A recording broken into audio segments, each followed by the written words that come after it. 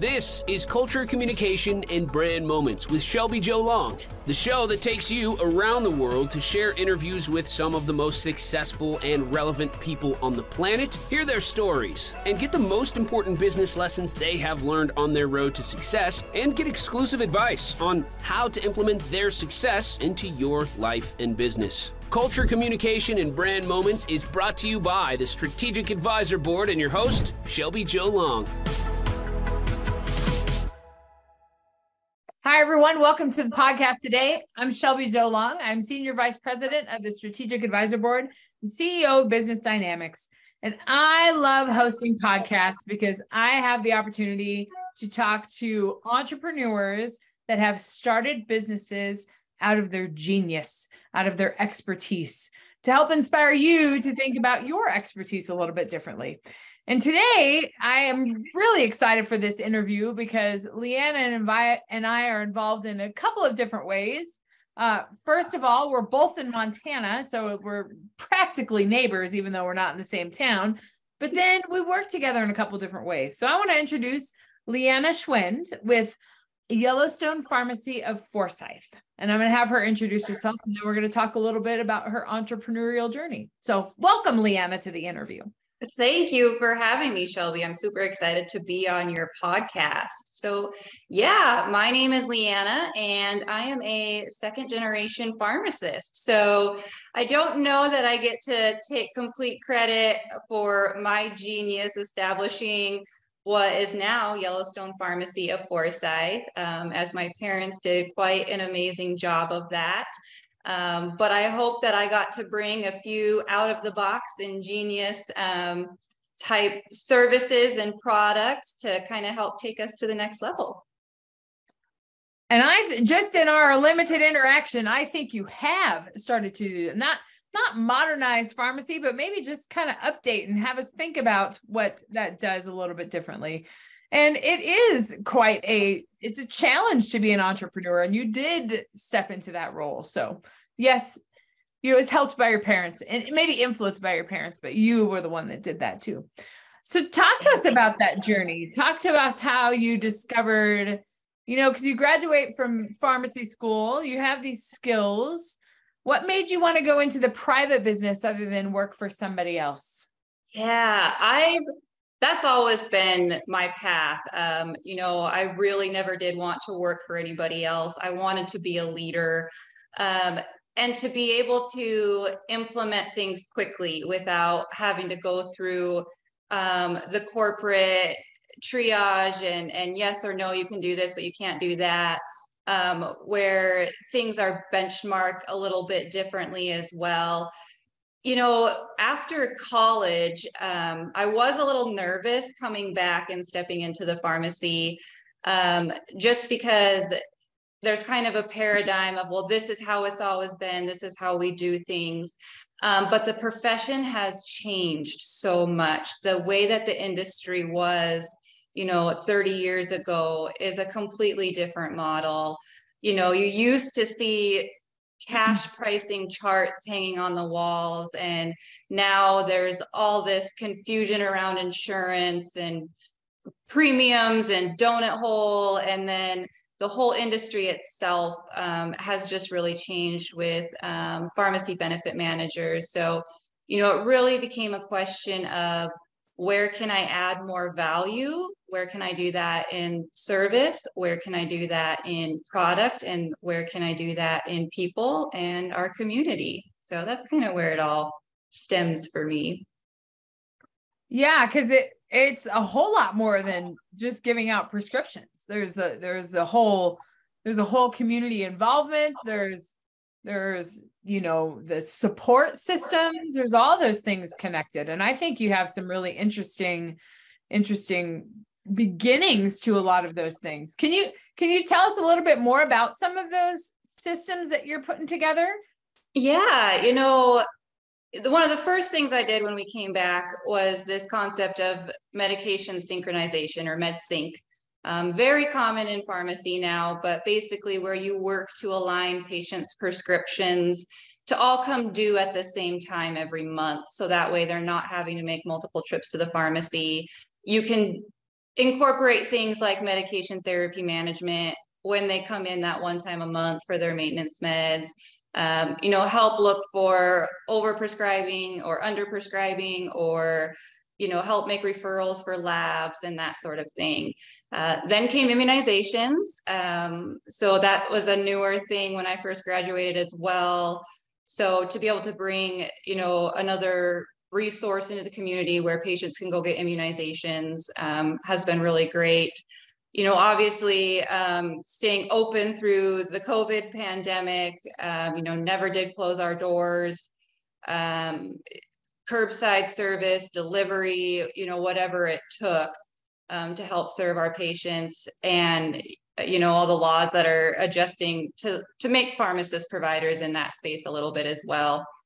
Other things, diabetes education, we have an accredited program for that. Therapeutic shoes, pharmacogenomic consulting, just an array of things that we're trying to bring in, really to increase access for rural healthcare. Especially in my area of Montana, people have to travel long distances to get to the big city of Billings, where a lot of these services and providers are. But to be able to be an outlying destination for all those things has always been in my big vision. Yeah. Gosh, you unpacked so many things in there. I want to go back to the COVID time and the pivoting and the adjusting that your pharmacy had to do during that time to best serve the patients. Was that, I mean, it was obviously nothing that we anticipated to happen. Were those adjustments pretty easy, or were they more challenging because you had to follow, I'm sure the rules and regulations with pharmaceuticals increased during that time too. So did it make it more challenging to serve the patients, or did it tighten the relationship? A little bit of both. There's always that initial, well, what are we going to do? And first and foremost, well, I have to keep my employees safe as well. So there was that piece of it, but really we made the best of it. I remember it was kind of coming during Easter. And so we were literally putting together baskets for people, putting our gifts online on Facebook and saying, let us build your basket. We'll deliver it curbside, curbside pickup available. So we did a lot of things like that. We did their shopping for them. We made sure they had access to their vitamins, their supplements, and their prescriptions. So, that is a great thing about an independent business as well. Absolutely. Is you can make adaptations pretty easily. Right. Yeah. So, I feel like we did our best during that time for sure. Yeah. Yeah. And just to give people some idea, our listeners some idea, that the town that we have the pharmacy in is 1,500 people. Is that correct? Yeah, that's about right. It's small town, but you're also a center for a lot of rural communities for people to come in and get their medications and to visit the doctor. So you're kind of a central hub. I'm in Billings, which is not far away, but it still is a lot closer. You're a lot closer to a lot of those rural communities, right, where there's the lack of access and the ability for you to, I imagine the relationships that you develop over that time is very, it's part of the whole business is those. Yeah. That's really, when people ask me, well, what made you want to come home, or, why this route versus another route? A lot of it does have to do with those relationships. I can remember, being on the basketball court in high school and looking into the stands and just thinking, wow, look at all these people here that are just neighbors or grandparents, maybe don't even necessarily have a relationship tie or a family tie to someone on the court, but they're here, that community sense. And that's when I just kind of decided, I want to contribute back to my community and, keep grandparents in the stands longer, out of the nursing home longer, just all that kind of thing. So yeah, it's a really great thing. Yeah. Investment in the community, and you're already part of that community, and to be able to further support them. That's that's the joy of being an entrepreneur, is that you can do that. Right. So let's talk a little bit more. So I'm kind of excited about your diabetes education. I know you're so passionate about it. Can you talk a little bit about that project and why it's so important to you? Yeah. So I was diagnosed with type 1 diabetes about 11 years ago now. And going through college, diabetes is always my favorite subject to learn about. There's so many medicines. It's so cool. It's so multifactorial. And then all of a sudden I got the type 1 diabetes. It's like, well, this turns out isn't so cool after all. But, Right. it kind of started my journey along this path of, well, I know what diabetes is. I know how to treat it. I know, the risk factors, some causes, all these different things. But I didn't know how to live with it, let alone thrive with it. And so that's when I was first referred to a diabetes educator. And I came out of one appointment knowing so much more that I didn't even know I didn't know, and how important it is to support people with diabetes in this aspect. And so that's kind of where the passion stemmed for me. I did bring in an accredited program to be able to educate patients within my pharmacy as well. But again, pretty limited to who I can serve. And so just really looking to take that to the next level and reach as many people as I can. Yeah, I'm becoming educated about it too. So it sounds like there's a gap there, and one that you're very passionate about teaching and educating and helping people understand those challenges. And I don't know, that seems to be a lot more. It just adds to that expertise level for you to be able to serve your patients in multiple ways, or serve your customers in multiple ways. Yeah, absolutely. It is, diabetes education is, to me, very underutilized for a number of reasons. There are some barriers there, but, what can we do to help patients want to invest in themselves, really, and ultimately have a wonderful quality of life, and, know that they can truly thrive while living with diabetes. So, yeah, I think, getting the information out there, at their fingertips is just, it's been on my mind a long time. But now I just feel like it's the time to kind of push through some of those barriers that I've been facing, and just do it. So yeah, it's really exciting. I think it is.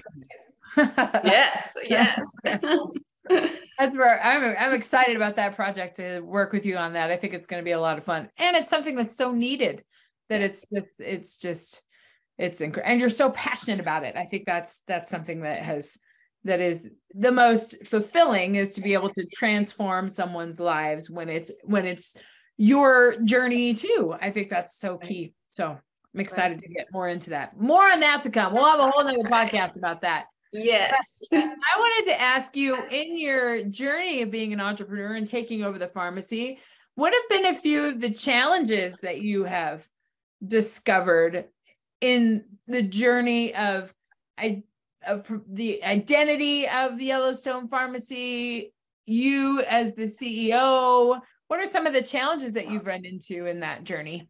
Yeah, gosh. Just like I've kind of mentioned before, in my industry in general, there's a lot of barriers. I feel like independent pharmacies are not necessarily given any kind of edge or favor. But I'm really proud of independent pharmacy.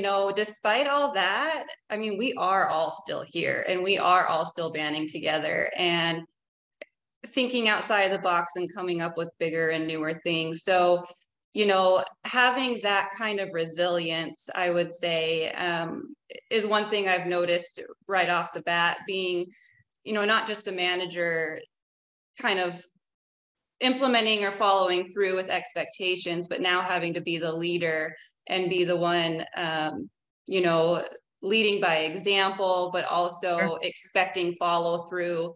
I did come to my hometown, so I'm one of the babies actually of my crew. My parents did just build an amazing atmosphere. We have great retention, and these people are my family. Like, there's just nothing else I can say about that. They're wonderful. So, earning their respect and earning their attention is something that's a priority for me. So yeah, coming in as kind of one of the younger ones, I was a little worried, but it has been great. I just have the best crew.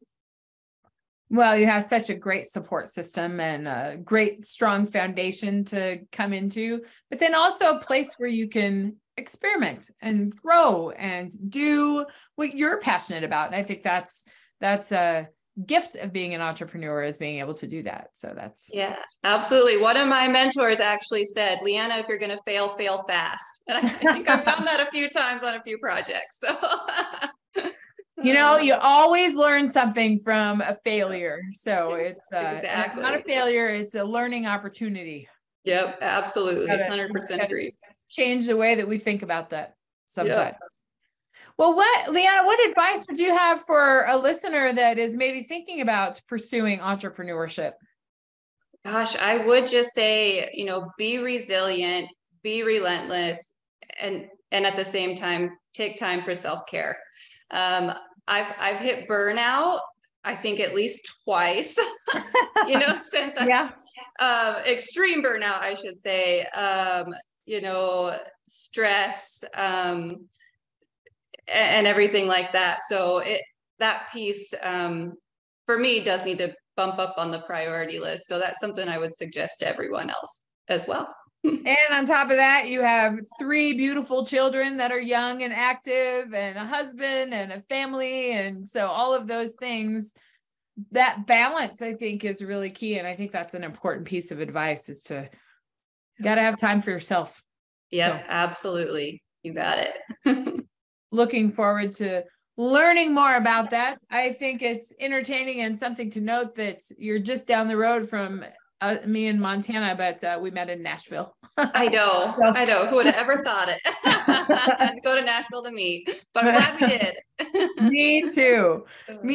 Well, Leanna, where can our audience find information about you and your upcoming programs, and where can they find you? Yeah, sure. So YellowstonePharmacy.com, you'll find all my business things there. You can also follow me on all social media as Yellowstone Farmer. That's with a PH. Email anytime, YellowstoneRx@gmail.com. Looking forward to seeing your business grow and thrive and have your passion for diabetes education and other education pursuits really hit the market. I think it's going to make a big difference. So yeah. Let's do it. Excited for all the things to come. Well, Leanna, thank you for coming on the interview today and inspiring our audience to think a little bit differently about their expertise and how they can create a business out of it. So thanks again for coming. Thank you for having me.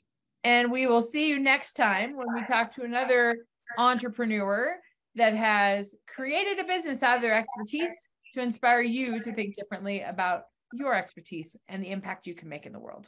We'll see you next time. Thanks for listening to Culture, Communication, and Brand Moments with your host, Shelby Jo Long. Please leave your feedback and visit strategicadvisorboard.com to get the latest and greatest business advisement on the planet. Follow us on social media for updates, and we will see you on the next episode.